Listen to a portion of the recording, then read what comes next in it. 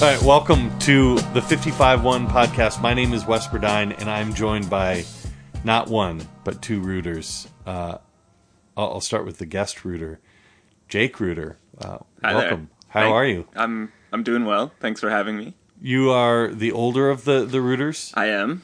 Yeah, older and wiser, or so they say. And then we've got, of course, Jeff Rooter. This is really going to be an ear test for you this week. Not just the listener, but you, Wes. And I actually called Jeff Jake at the end of last podcast. I was doing my edits and listening through and going, I just said Jake right there. That was a bit like like a post-credit scene in a Marvel movie. Yeah. You're just leaking who the next guest would be. Yeah, exactly. So, we'll do with what we can. I'll just call you just basically the hey, same Rooter, name. what's your opinion? I don't know. Yeah. And you guys can just deal with that. And then the audience at home, you guys can figure this out. But we'll talk about why you're here eventually, Jake. But what I'm kind of curious before we get into that, where your love of soccer or when that developed in your life. When did it develop? Well, I think like a lot of people, it sort of came out of falling in love with the FIFA video game. Really came to enjoy it. Played soccer as a kid. I was on a canoe trip in Canada during the 2006 World Cup, and so I remember feeling really bummed that I missed it and disappointed and looking for more, and that's when I started to follow the U.S. national team, and then I lived in Portland in the run-up to the Timbers expansion season. So the hype surrounding that, all of that being drummed up, really pulled me into MLS, and I've been hooked ever since. Drinking with Amos McGee. Every day. You know, it's something that he didn't want to talk about, but when he was 17, he was also seen as the potential next solution for the American left back problem. Were you a left back? I was. Oh, wow. Yeah, mostly because I might have been the only kid who admitted to being left-footed or something. Yeah. But I really took hold of that role and owned it. A little more of a defensive focus. He wasn't someone I bombing. never made it past midfield. No, he wasn't a wingback by any stretch. Not fitness-related at all. Well, Jake, you're not technically a regular writer of 55-1, but we did bring you on to write for the upcoming kind of expansion draft previews, and so we will be talking about the expansion draft that's going to be December 13th. So we're well ahead of things. But on this week's show, we've got a Krautrock revival as Klinnsy gets conned, ProRail goes infographic, and the Loons had better love toffee and chocolate because they're getting a Heath. We'll start off with some music from Big Quarters, and then we'll come back and do some good, the bad, and the weird.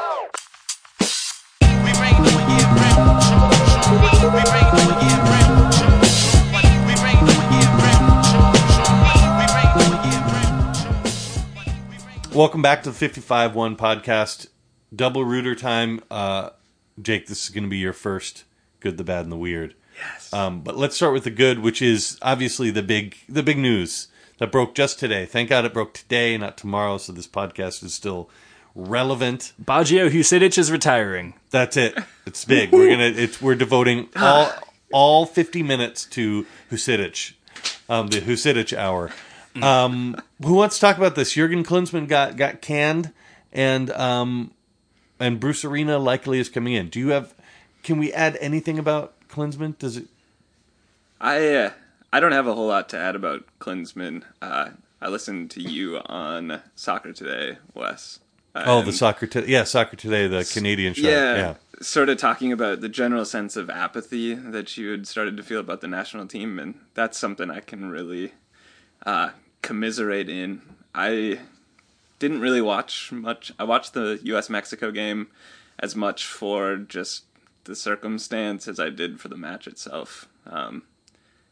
Didn't really watch the Copa America. It's just been weird. It feels like it's been going on without much of a purpose and no clear direction, and that the writing was on the wall as far as I'm concerned. And there's no better way to reinvigorate the passion in the bedroom between the U.S. soccer fan and their team than bringing in Bruce Arena, am I right? I mean, he is the most successful U.S. in terms of how far he's gotten us in a World Cup. Yeah. World Cup. I love Bruce Arena for just basically how honey badger he is. Just don't give a fuck. Journalists will ask him questions and he'll totally just dick with them. I'm going to be honest. So the 2002 World Cup was in the middle of the night, and I was working at 4 a.m. every morning. So I missed that entire tournament. So I don't remember as much about how well they played during that period. But I do think that there's literally no better person to take you through 8 games in the Hex and then a World Cup. He's not going to reinvent anything. He'll put out a good team. It'll likely not change too much, right? I mean, he's not going to... Mm-hmm. Maybe he'll bring in someone like a Benny Feilhaber or someone who Dax knows... McCarty. Yeah. Oh, we got bonus round. Yep, the laser beam heat machine just turned on. Called a furnace, but in this house it's called a laser beam heat machine. Yeah, anyway, sorry, I lost my train of thought. Bruce Arena's not going to bring in these crazy, weird players. He's not going to take a lot of risks, which maybe is a good thing or a bad thing. But we're not going to play a 3-5-2 or a 3-4-3 centered around an 18-year-old playing out of position in a World Cup qualifier. It's great because his bread and butter formation is a 4-4-2, which had been what the U.S. had been having the most success with during the Copa and then the end of the previous round of Cup qualifiers. So it's actually not going to be a stretch as far as getting the right personnel. It does mean that someone like Feilhaber, like you said, or a Dax McCarty, they're going to be relied on, which I think is fantastic. He's played against Kellen Acosta enough to realize he's not a left back, so you're not going to see weird shit like that anymore, which is really nice. My question is then, I think you're right. I think that Bruce is absolutely the right call for an 8-game remainder of the Hex, and then hopefully a World Cup after that. If he makes it even to the group stage in this debacle, do you bring him on for the next cycle? No, I think that's not even part of the plan. I think right now, the nice thing is they can spend 2 years looking for that person, doing, speaking to people, etc., and come up with the next plan.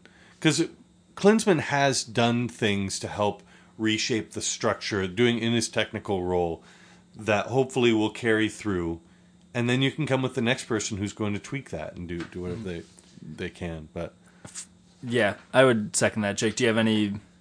I think this is nothing but good news for Alan Gordon and his future with the national team, and that makes me happy. Gosh, do you think we're going to see another Landon Donovan cap? Let's. Please? I mean, I would not. I would say 51%. I would say yes. Yeah, like suddenly that's in play again. It's fantastic. Soccer Primes asks on Twitter, who should coach the U.S. men's national team? My first answer is just going to be whoever does well in this year's MLS Cup, because that happens every year. Oh, it should be Peter Vermees. Oh, it should be... Oh, my God. It just gets... Jason Kreis. Jason Kreis was our wonder boy, and then... Yeah. Oh, it turns out maybe Oscar you should see him... Maybe he should be older than 23 when you... Anyway, so who do you have... there are a lot of people clamoring for Oscar Pereja. I think he'd be fine as a tech director.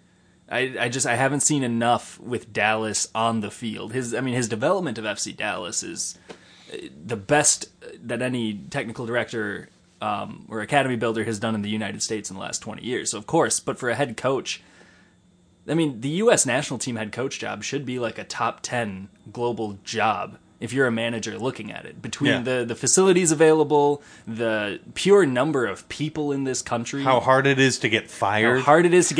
This is like, what, the first time someone's got fired mid-cycle? Yeah, basically there's like 3 people who will complain about your job and everyone else will just lob softballs at... people will be like, Steve Sampson didn't quite meet expectations in 98, and that's a harsh criticism. Right. So it should be a dream job. I don't know if I necessarily have the right name for it. Fabio Capello. Right. Sven-Göran Eriksson. Sven up to you. Avram Grant, we got to get him another shout. Oof. Big Sam, AVB. Do you have a serious one, though? I didn't know if you had like... Not yet. Louis Van Gaal 4 years ago, maybe, but he's too close to retirement where I don't think I'd want to mess with that. But on the field, he gives a good result. I'd say Jesse Marsh. Just given what he's been able to piece together with a Red Bulls squad that has some parts that are not really glowing. But MLS is such a weird league.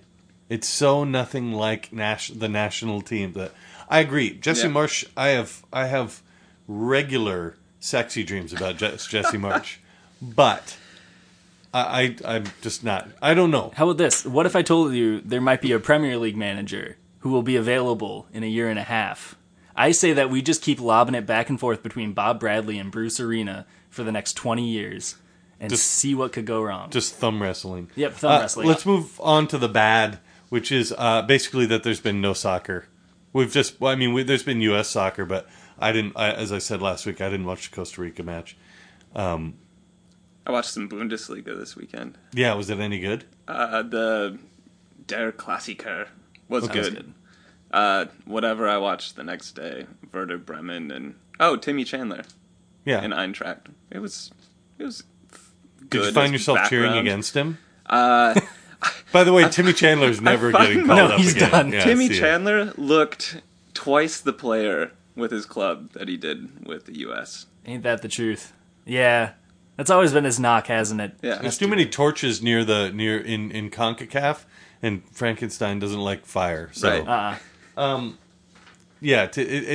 I don't know if there's Speaking of fires and dumpster fires, the other bad would be the Fort Lauderdale Strikers, a story that's near and dear to the 55-1 heart. Yeah, this is a story I wrote about on Friday. I was done. This is a story way back in May, June, that Jeff, you and Brian Korstad in particular championed, which was breaking the news about how Fort Lauderdale is not paying their players on time, etc. After that, we largely dropped it, mostly because then other people started to write about it, and it's not really news again if they're not paying their players again. So there was another thing over the summer that happened, and I didn't want to write about it, and then people started reaching out again who weren't getting paid, who didn't have health insurance for the last 2 months, and I kind of got pissed off because the tone to me was like, "Is there anything you can do about this?" And I was just like, "No, who the fuck gives a rat's ass what I say, what I tippy tap?" A few people, and that just made me angry. That where the hell are all these national writers who they're all writing their third FC Cincinnati article of the year, and nothing about the fact that you have Rio, Fort Lauderdale. No one's written about the Austin Aztecs. All these things. Wilmington self-relegating. It just Harrisburg's on the fritz too. Yeah, it just really annoys the crap out of me that there's just no one. Like, this is an interesting story. It is, but I think this taps into a major inferiority complex that goes on in a lot of different facets of American soccer. We're still trying to clamor and say that we have a top 10, top 12 global league. We don't have that yet with MLS. And then you're trying to say, okay, one thing that's going to help push that is that we have second and third divisions that are sustainable either as entertainment leagues or developmental leagues. And right now, we have a developmental league in USL, I would say, but that's because of the MLS partnership. And NASL isn't that. But we don't want to admit that, and the more time you spend on that, then suddenly the sport of the future hype is dead. And so I think that's a big part of it, isn't it? Sure, but I would also say that, and there's like basically the list of 20 men who are the national writers, right? All the big stories come through them. They're all doing great jobs. But I don't think that they're necessarily trying to push the sport of the future thing. Maybe their editors want them or driving them a certain way. I just don't think they give a shit. I think that they don't honestly care. And that really bums me out. That, I don't know. So the story is, last Friday, writing about Fort Lauderdale players who basically have been paid by the league since September. The league was propping them up because they didn't want the Fort Lauderdale Strikers to fall apart mid-season. And so they paid them up until the end of the season, and then they stopped paying them. They haven't had health insurance since the end of September. Fort Lauderdale Strikers are trying to sell themselves, and so that's why everyone just seems to be just turning a blind eye, hoping they can sell it. It's such a freaking tire fire. I want it to just die out, and I want all those people who are trying to get money out of that team And insurance out of that team. Yeah. No, I mean the owners. Oh, yeah. Who want to recoup some of their losses. That's like, awful. screw you. You're right. Yeah, and there are guys like Louis Cucati, who's the managing director, who has not taken a paycheck since he started there. So I do, it's not like they're all evil people wringing money out of this, but they have just driven a major lower league team into the dirt, and it just pisses me off. Any fond memories of the Fort Lauderdale Strikers, Jake? No fond memories. I do wonder, though, if some of the sort of turning a blind eye is just a reflection of how often this has happened in soccer in the United States in the last decade, and how sadly common of a story this is. We almost had it here in Minnesota. It seems like we see it every year. There's a couple new teams that pop up that are on the brink or getting saved. It is a story that people want to read about, and it's a story that part of the reasons I'm bummed is that there's a certain limitation of what I'm and our writers are able to accomplish, how far we can dig with sources, how well connected we are. That other people, I think that some of them could get a much better story. They could take what we had written and they could have gone way further. And it just it's not there, and people want to read that. Lots of people read those Fort Lauderdale articles, and so I don't know.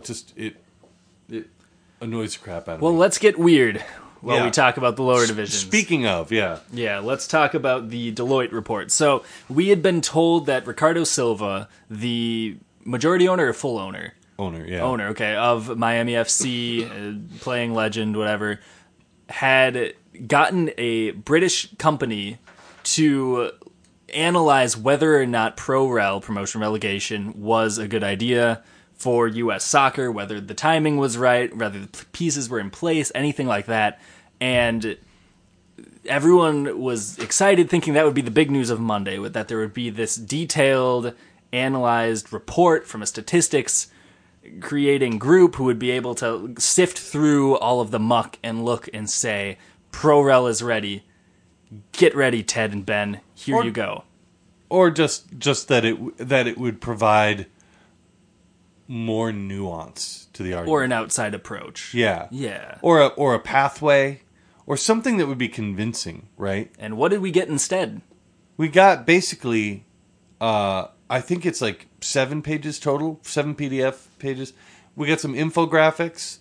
You had a survey of 1,000 people that no one knows what kind of survey. Where did you get these people? Yeah. Do they represent? Is it all 1,000 people happen to be at a bar or something like that? So we got nothing. Alex Schieferdecker wrote about it for the website, and basically just said it's useless. There's nothing here. We were hoping you'd give us something, and you gave us a shitty version, like 6th grade book report of the book that we wrote our dissertation on. Yeah, it's a rehash of the more civil discussions about promotion and relegation that have been happening in the United States for years. I would recommend, if you have the time, listening to Neil Morris's interview with I forget the person's name from Deloitte, who he interviewed about the report. It's well worth the listen. And what I took away from that was there's this consistent idea that the owners of clubs in the United States should, and Canada for that matter, should just do this based on sporting merit. That, so if you tell them that 90% of the clubs won't get relegated, but 10% will, every owner will take that bargain and say, oh yeah, well, we're not going to be one of the 10% that get relegated. And I just don't think that necessarily holds water in North America, where you have 4 other professional sports to compete with. You have a whole host of high-profile collegiate sports. And you also have this propensity for people who, the Timberwolves have been bad for 10 years. I'm just going to be a fan of the Lakers or the Cavaliers or the Thunder. People don't have that sort of connection, I don't think, in the United States to their sports teams that people do in a lot of other parts of the world. Yeah, I love Neil Morris's podcast. I couldn't finish that one. That guy was so boring. I tried twice to listen to it. I was like, I'm going to die, so I'm just going to turn this off and go on and live my life fully to the max. So, and that's no offense to Neil. Neil did his best, but he was interviewing a pillow. If you don't want to look at the page of infographics and just want somebody to read it to you twice, it's a good way to do it. It is funny, though. I was talking with Sheaf about the infographics, and he said that there's a website that he uses to create infographics because he's working on his secondary degree for planning as well, isn't he? And there's a certain website that he uses to get all of his infographic like little icons, and they totally just copy pasted it from this free website, which is great. So you can't even say that they put the capital into it. So take that. There are, for those of us who have been obsessed with soccer for some time now, American soccer involved, we've all had good conversations, drunken or not, about pro-rel, right? We are all, a good portion of us are very versed in it and thinking about it. And actually, I would say most people I encounter, media, non-media, are all like, yeah, sure, show us the way that it could happen. This is it. Yeah. Of course, it's a good idea. It's a fun thing. Yeah, but how can it happen? And this did none of that. And one of the things that, one of the defenses that people who talk about MLS and are a little more hesitant of pro-rel will say is that, look at all these investments. Bill McGuire's spending he and his owners are spending $100 million so that they can get into MLS. They're not going to give up on that. It's a little bit of bullshit, right? Because Bill McGuire's not writing, LAFC actually are writing a check. Bill McGuire's not writing a check. Most of these guys are saying, we'll give you an extra cut of our gates or whatever. So they are investing money. But if next year you went and said, all right, now we're going to have pro-rel, Bill McGuire's not out that much money. I'm going to be honest. Mm-hmm. Yeah. Doesn't mean that they don't have investments to protect and that they made these investments under the good faith that this was the system they were buying into. Yeah. I do think that as little sympathy as I have for billionaires, the fact is we need billionaires in modern soccer. No doubt. So until someone fixes that part, I don't know. Maybe Chuck Blazer can fix it for us all. Let's go ahead and let's take a break here. When we come back, we're going to go ahead and look at the Amos McGee edition and see what that says about Minnesota United as they gear up for the rest of their offseason, including a take that I have and a sharp observation that I made about the 4 MLS semifinalists and what they have in common that Minnesota United should strive to have. So stick around. We'll do that and some Twitter questions when we come back.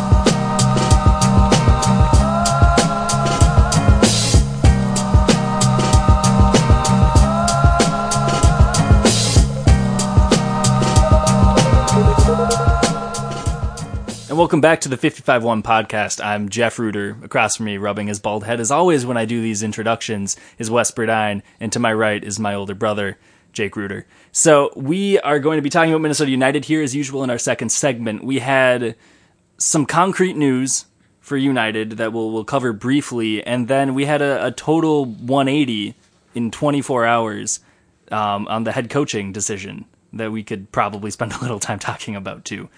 So let's start with the concrete. Let's do that, and it's not any petty news either. It's Amos McGee is coming back to Minnesota, former Thunder player, former Thunder coach. He is back after some time studying abroad in Portland and in Washington, D.C., and he's returning home to Mama's sweet cooking to come back to Minnesota United in MLS. Moving back into the basement. Actually, I think he is living with his parents right now. Oh, that's awesome. Because it's before until he moves the whole family back. So Amos McGee is announced as the director of player personnel, which essentially means he's the person helping implement the vision for first team, reserves team, academy of what kind of players we want to be bringing in, and acquisition, planning things, doing the mechanisms to find them, scouting, and he is joining. So he will be Manny's right-hand man in that. And it's not the sexiest of announcements. It's literally the only announcement we've had post-season. But at least which is mind-blowing. It is. But we'll get into that. Absolutely mind-blowing. We will. We've been into it. We will. You can't We're stop. 46 years after breaking that Davis and Venegas would be the first player signed, right? 47 years? I think they're pensioners now. They're both they're both grandparents. And yeah, I mean, Their children Kevin got never married. really settled down. No, but Kevin didn't. But their children, interestingly enough, Justin's son and Kevin's daughter got married and had a kid, and that kid is Jack Blake. Whoa. Wow. This got really Looper in here. Take that. Yeah, so I don't know if you guys have any thoughts on this Amos McGee signing, but I wrote two different articles, one for MLSsoccer.com that people can go check out, that just talked about basically how they know that they've got a month before the expansion draft, and they have to kick it into gear. There's also the angle that I wrote about for 55-1, which is, here's this guy who's kind of a legend, although most current fans don't. I never saw him play. Most current fans don't know much about him. And he's coming back, and he's learned the dark arts at Portland, at DC United. He's worked under Gavin and Caleb and John Spencer out at Portland, and now underneath in working with Benny Ball in DC. I don't know which of those angles are interesting to you. I think dark arts is a good way to put it. A lot of what I look at in... It's going to die at the end of the book, then. Maybe. Spoiler. Wishing you the best, Amos. A lot of when I look at DC and I look at Portland, when they've been successful, they've been able to identify players who somehow slip through the cracks somewhere, who fit a purpose in their setup, who aren't breaking the bank. And I think that really meshes with what we've heard Minnesota's philosophy will be. Can I ask a question? Sure. I'm pretty sure that Minnesota is Ravenclaw. DC United would probably be Gryffindor. Oh. Portland Timbers are Slytherin. Slytherin, yeah. And what's the Hufflepuff of Are MLS? they, though? This just my disdain for Caleb Porter talking. Sorry. It's also the fact that they're green, so it's a lazy, easy comparison. I mean... You lived in Portland. I don't know. Defend your former city sharer. Hufflepuff is Colorado Rapids, by the way. Yeah. It's pretty Or good. Real Salt Lake, you know. Real Salt Lake. You can't hate Real Salt Lake. Yeah, I mean, and they're just like, oh, Yeah. you're cute. They play nice. Cedric Diggory over there. Joe Plata is 5'2". Yeah. Seattle has to be Slytherin if we're assigning. Well, I'm houses. just, yeah, right. But- I'm just, of these ones, okay. Yeah. We can go back to Amos McGee. I just wanted to take You it just there. saw the new Harry I just Potter saw movie, it's, didn't you? Yeah, I just saw the new Harry Potter movie last Got night. it. fresh So- on the mind. Yeah. We're gonna be talking about that all episode long. Yeah. So I'm sorry, the dark arts, and one of the things he talked about certain deals that they did. You know, he wasn't doing, but he was a part of, and one of them was very entertainingly. They traded away their top expansion pick. Do you know who their at Portland? Do you know who their pick Dax was? McCarty, because I watched it happen on whatever website was Yeah. tracking the expansion. They draft. picked Dax McCarty and then traded him away for Rodney Wallace. And he kind Whoops. of brought this up, and he was like, Rodney Wallace just helped us win an MLS Cup, and Dax McCarty's doing pretty well. So we can. And he was like, kind of like, you can argue about whether that was a good decision, and the answer is it was a bad decision. It was a bad decision, yeah. But Rodney Wallace probably at that point looked like he had a higher ceiling. And Dax McCarty was a better version of Jack Jewsbury, who was a starter on the MLS Cup winner. Yes. So it just would have, basically he's saying that we made it a more entertaining, more difficult road by trading away Dax McCarty. Yeah. So you're welcome, Portland Timbers fans. Yeah. Every single one of you. But I think what the work at DC United has been far more impressive. He talks specifically. He came in after the 2013 year when they were absolute shit, the worst team in history of MLS, and they rebooted, as he called it. And I think that the players that they brought in and the way that they've been able to do, I think, what Minnesota United is going to be doing. Right? I mean, doing a wanting to play soccer, but at the same time not splurging on big money players, trying to find people like Lucha Acosta. Is that Lucha? Luciano. Okay. Luciano, yeah. Anyway, Yeah, Sorry. and then, I mean, he also was a part of the development of Darlington Nagby, and that concludes today's Nagby Nugget, which we haven't been good about yet. Ding! But you know what? If Jurgen is gone, maybe we'll have more Nagby Nuggets in the future with Bruce. Tasty. Just maybe. And then let's move on to something very not concrete, but concrete. Yeah. Which is Adrian Heath as the head coach. We actually had... I say we... Yeah, we had a major 180 thrown at us on Wednesday morning. I actually got... There were some pretty confident people that Gio Savarese was going to be the head coach for United. And we had about 30 million rumors come our way within 48 hours. Yeah. And so the whole time that's why we had never really committed to Gio. We never wrote an article because it was never quite sure, but it looked like it was going that way. And he was flown in, and that was part of it. I mean, this whole process, yes, the reason there was a delay in naming a head coach was that the Cosmos were still in the playoffs. They won, whoop-de-doo. Gio flew in, had an interview with Minnesota. And then the Cosmos called up Minnesota at some point and said, hey, I know you want Gio. Let's work out a buyout fee, or like basically a transfer fee, to end his contract with the Cosmos. And that number was much more than Minnesota wanted to pay for their second choice coach. Yeah, and I that's the other point. What's become clear to me now, talking to people, is that it wasn't Gio's our number one. We're too cheap to go with Gio. It was down to Gio and Heath. There's always been other people who were around, but it seems like they were pretty much the top two, and Heath was the number one. And the reasoning is, Heath had a very good time in his as an expansion team with Orlando. One of the best expansions. One of the better, I would say, because it still wasn't the best. But one of yeah. They almost made the playoffs. They were actually pretty decent looking.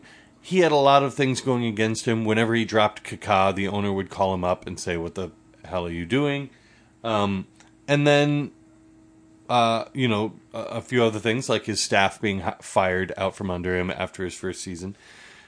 And I think that one of the things that as talking to people, one of the things I've started to think about is that Heath. If you compare Heath to Siggy, right?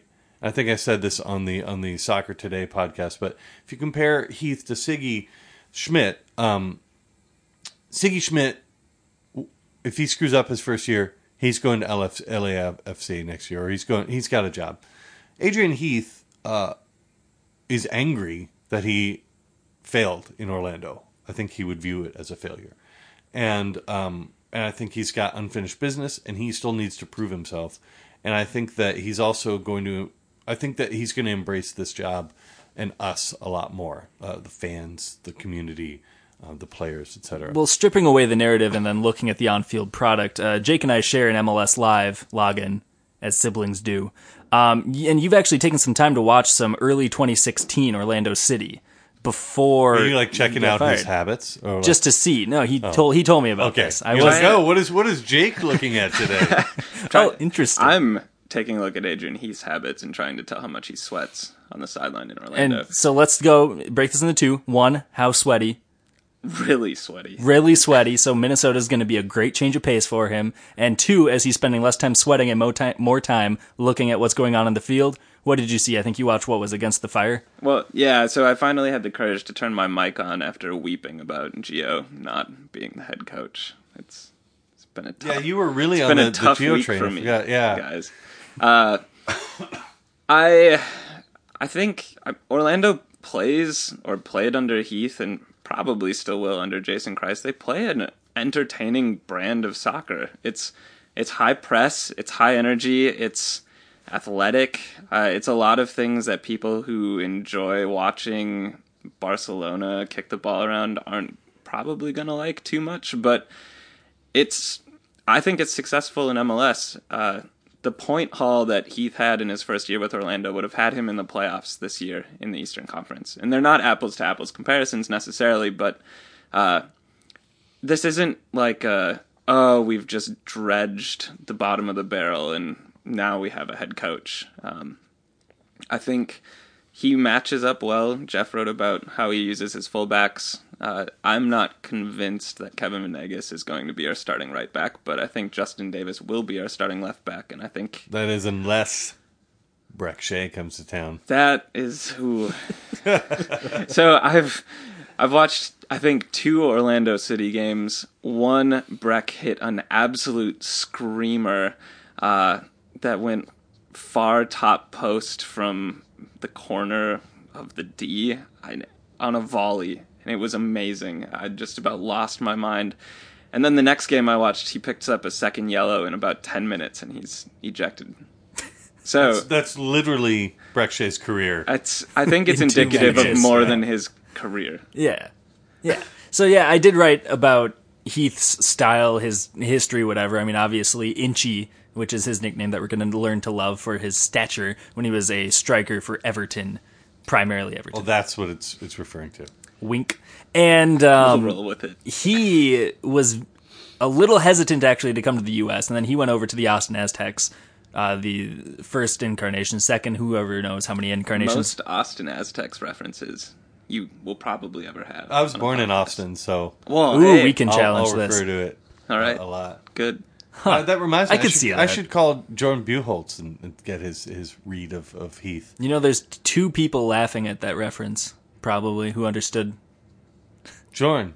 I'm just saying, no, I was... yeah. Jordan was the GM of Austin Aztecs. I forgot that he was with Austin. And then he came back to Minnesota and was our GM. Sorry, I thought you said Jordan someone, and I was like, oh, this is an obscure Austin hipster reference. I got nothing from the music scene. Anyway, go back. Heath played with Everton, among other clubs, and then he met with Austin, then Orlando City's owner, at a pub, and they talked about U.S. soccer, and Adrian was like, all right. And then I guess his wife sold him on the idea. He came over. They went over to Orlando City, and since he took over Orlando City in 2011, and I know that there's some development that one coach does, and some of it is accumulation of whatever you have, yada, yada, yada. But he has been a major part of the developments of Dom Dwyer when he was on loan there and went on his first and most prolific goal-scoring spree when he was in Orlando. It was the first time he's finally a goal scorer in the U.S. Kyle Larin, when he was a rookie coming out of college, he was on and off the field for the first 4 games, and then he became an absolute dynamo in the league and set the MLS rookie record. And then most notably, Kevin Molino, who is a very raw athlete coming out of Trinidad and Tobago, who then came to Orlando City, became the USL MVP, and became one of Kaká's favorite teammates, and ultimately became a finalist for Comeback Player of the Year this year. He has a good track record with attacking players and developing them into quality attackers. And I think this is most important because we have the first pick, and the consensus first pick is a striker who would do mighty fine under Adrian Heath. Bobise. Mm-hmm. And that's the thing. I mean, previously to the Heath announcement, I was thinking they should trade this away and get a starter. But now that Heath's there, the question is, will he try to strike gold again, right? And now it's, I think, a little bit more of a question mark of what he can get there. If Gio is the head coach, and this is no slight on Gio, I think I'm more willing to trade the first pick because his teams are much more midfield and defense-based than striker-based. Yeah. But looking at Adrian Heath's formations, and especially, I mean, Kyle Larin, obviously, what he could do, but Dom Dwyer and a couple of these other guys, yeah, I want to see what he can do with Jeremy. So, we're not going to hear about this for a while. And I think, I mean, we knew, I said this last week when this news started to break.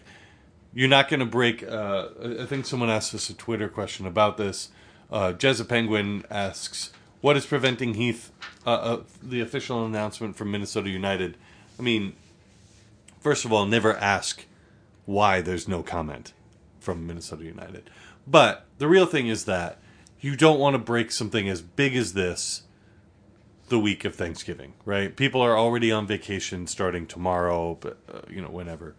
And good thing they didn't try to announce it today because it would have just disappeared into the ether, right? Yeah. So they'll wait until after Thanksgiving, and then they'll do that.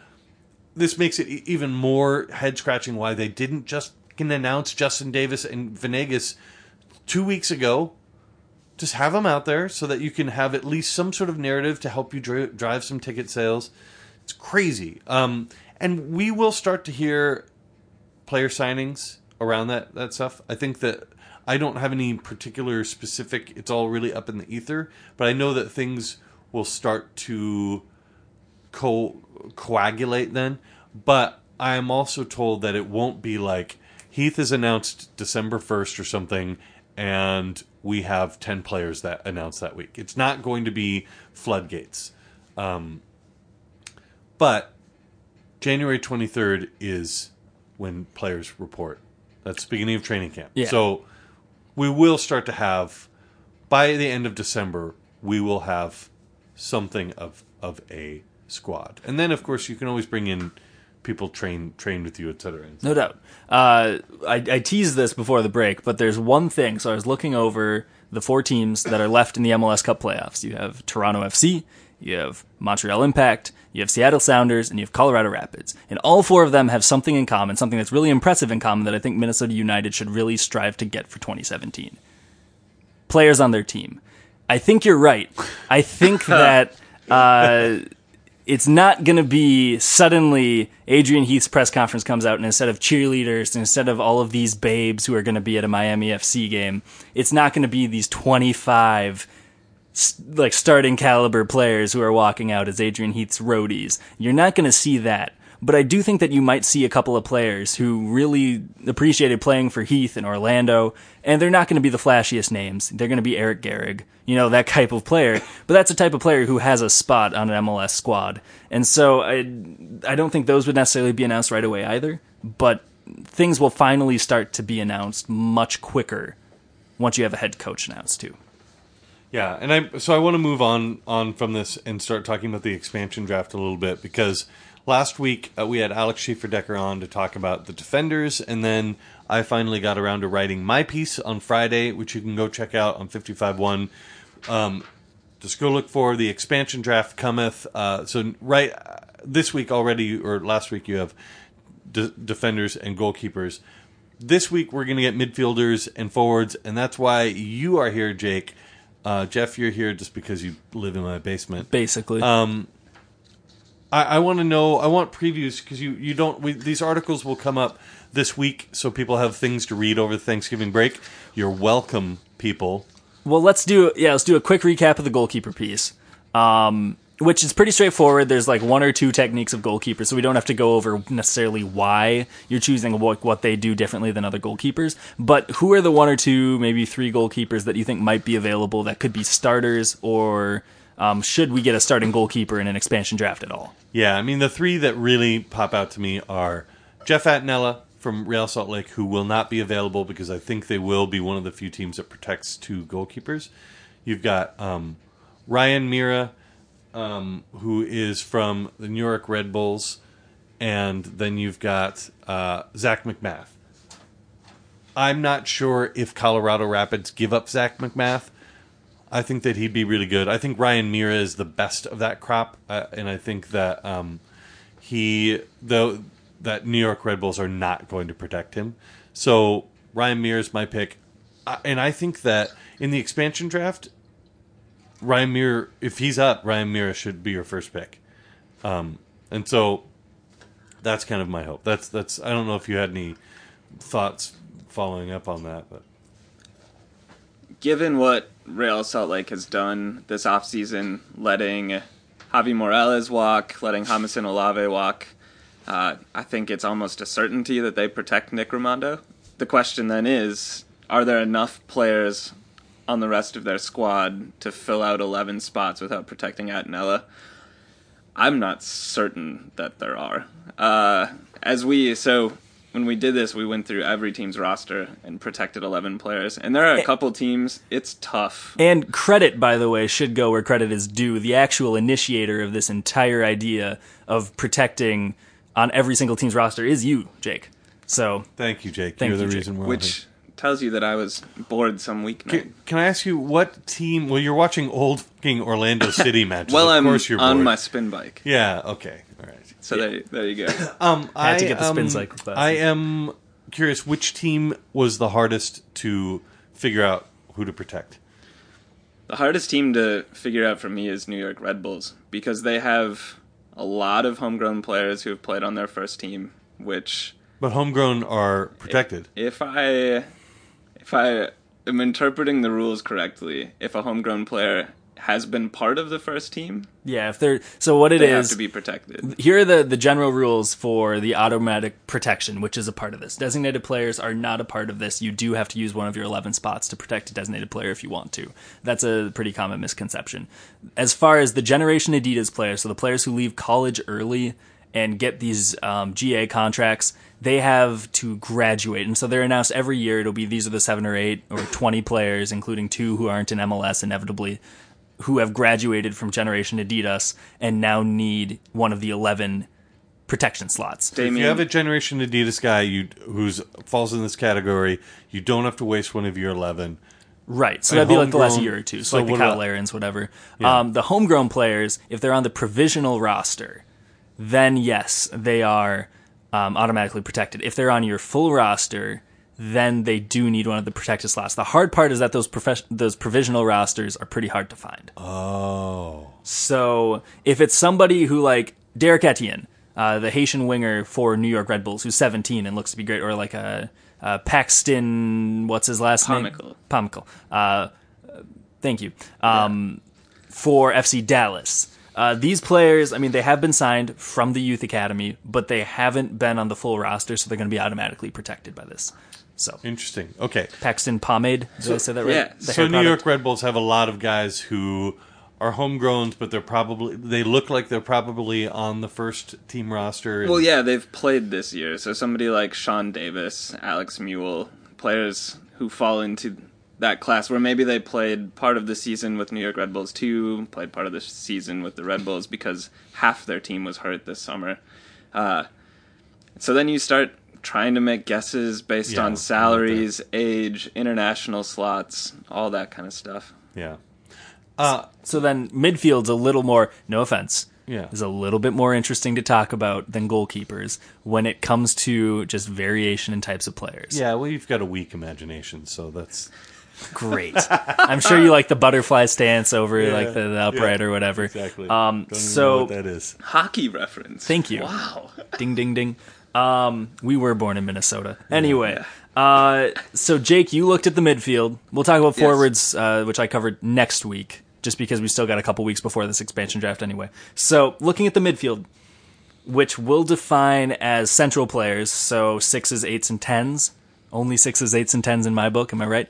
And we are going to look over, so again, we've gone over every team's Oh, so so no wingers, right. No wingers. Sorry, okay. Those will be forwards. We're going Alex Otherwise, Schieferdecker. Jeff would have nobody to write about. That's actually true. We had like a ceremonial passing of the rights to write about Jose Villarreal between Jake and I at one point.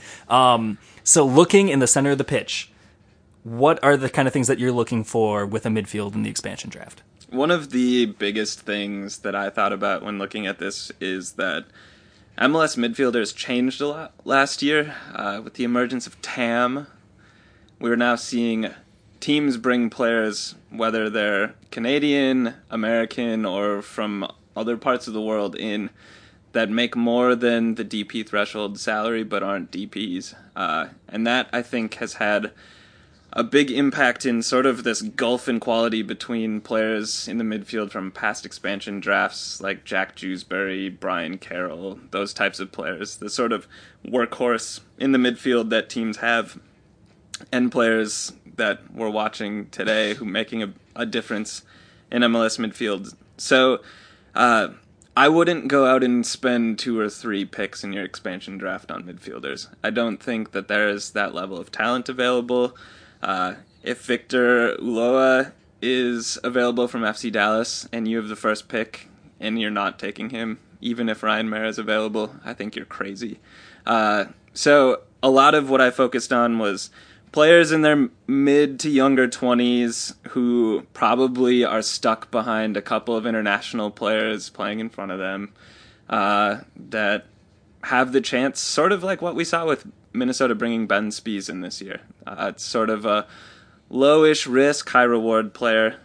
One player who I'd highlight is Harry Shipp in Montreal, who for whatever reason, digging up a little bit about his trade from Chicago, there's an awesome quote from his mom in the article announcing the trade that she, the next morning, called the Chicago Fire front office and demanded a refund for her season tickets. She was so shocked and mad. They had season tickets like since the beginning too. Yeah, it's incredible. And so he's in Montreal. He's played, I think, 20-something games this season. Can play centrally, does play wide. But he was the cornerstone of Chicago Fire's future until their annual rebuilding project. And now he's in Montreal not playing. And if you can pick him up for about $130,000 a year, I think that's a really good look for an expansion team. So then do you see him? I mean, obviously he's a number 10 for this article's purposes, and he's certainly a midfielder. Yes. You know, it's not a question. But is he someone that you also think could have a little bit of ability on the wing? Oh, for sure. And that's probably something else you're looking for in these expansion draft picks, is people who can do multiple things. Somebody like Jeb Brovsky, who can play right back, can play central midfield, and is just somebody who's going to work hard for the team. That's the kind of player I think you're looking for in the midfield. But I do think that Harry Shipp needs to be a little bit more of...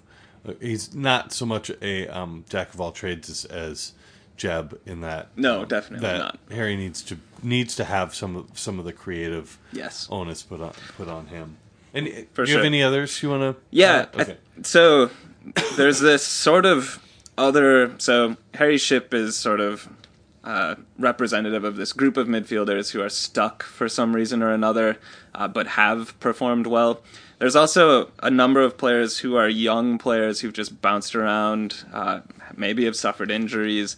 One in particular who I would like to see Minnesota at least take a look at, whether it's through the expansion draft or something else, is Mark Pelosi.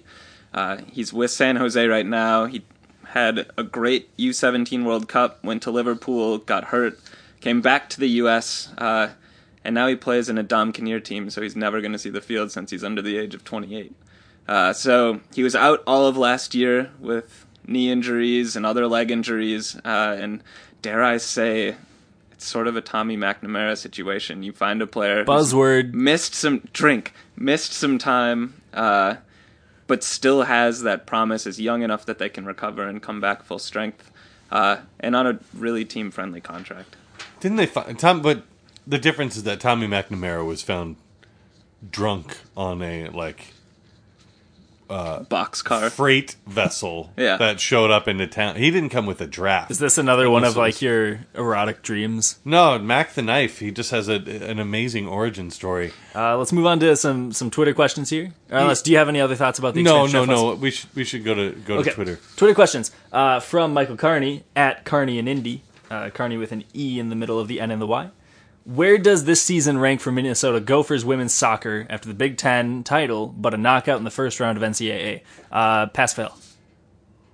Pass fail? Yeah. I mean, well, it's one of their best seasons Pass. ever. It's been a while since they've had I'd say pass. season this. The winning the Big Ten is great. I mean, they lost on PKs. That kind of crap happens. That's a tournament for you. Next two questions are regarding ProRel. So, Jake, if you would do the honors of reading the two tweets, Wes and I will give our deep thoughts on ProRel. From Nipun, what are the top three things needed to make ProRel a reality in the next 10 years? This spin-off of the Harry Potter franchise jumps back in time to explore the wizarding world of 1926 New York, which is being threatened by the mystical acts of destruction of a group of extreme no-mages, the American term for muggles. Author Newt Scamander arrives in the city as part of a global study of fantastic beasts, but he gets caught up in this conflict when some of the magical creatures in his care are accidentally released. And from Colin O'Donnell, if Deloitte wrote their ProRel summary as a BuzzFeed column, A, would it be better? B, which argument would blow your mind? Before the Seavers family leave for a family vacation to San Francisco, they drop off their pets, Chance, an adventurous American bulldog voiced by Michael J. Fox, Shadow, a wise golden retriever, and Sassy, a cautious cat, at a friend's ranch. But when the animals start to worry that they've been left for good, the three embark together on a treacherous and thrilling journey to find their way back home through the California wilderness.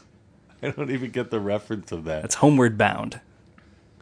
That is the plot of Homeward Bound. I don't get how it relates to Pro Rel. How doesn't it relate to Oh, Pro okay, Rel? all right. Yeah, They've yeah, got to yeah. find their way home to their roots in 1898 England. That's basically it. I mean, my joke to Nippon is simply that there's nothing you can make it reality in 10 years. I mean, if you can get a fucking unicorn, you can make Pro Rel a reality in 10 years. But And I guess to answer Colin's question, what would blow my mind the most, which argument would be Michael J. Fox voicing a pit bull or a bulldog? I think that'd be pretty mind-blowing if you ask me. And then the last question, which is an actual question for us that we will actually answer, is from Dan X. Oh, I get my redemption, don't I? Mixolydian45. There we go. Said it right this time. If you could design Minnesota United's inaugural MLS kits, what would they look like and who would be the sponsor? Jake? I'll tell you what they wouldn't look like, which is what I think they are right now, is a black t-shirt from a Hanes pack with a screen, like iron-on transfer crest that's sort of crooked on each t-shirt a little bit. And so then you don't like the black and gray, huh? No, well, I'd like to see a kit, like a real one. Yeah. Maybe, before people spend a lot of money at Christmas. Well, these won't be available before Christmas. I know. And I'm just going to be honest. From what I hear, don't get your hopes up for this first season. Maybe second season they can get something more custom. But in fairness, I mean, both Orlando and New York City had base color. I mean, with the crest, obviously, and with the sponsor. Yeah. But there wasn't any like intricate Sporting Kansas City hoops or diamonds or whatever else they've rolled out. It wasn't the Oregon Ducks, with a different one every week. It was just, here's what your team's main color is. Here's who your sponsor is. Yeah. Go play ball. I also don't know if there's going to be a sponsor. Yeah, that's a good Atlanta point. United have a sponsor. I think I have not been able to double check this, but I think that they missed the opportunity. If they wanted Adidas to put the sponsor on, they missed that deadline. So now if they sold it this week, they would have to, I think, post-production iron that stuff on, or not iron on, but they. So I don't know if something's coming. I don't really care about the sponsor as long as it doesn't look stupid.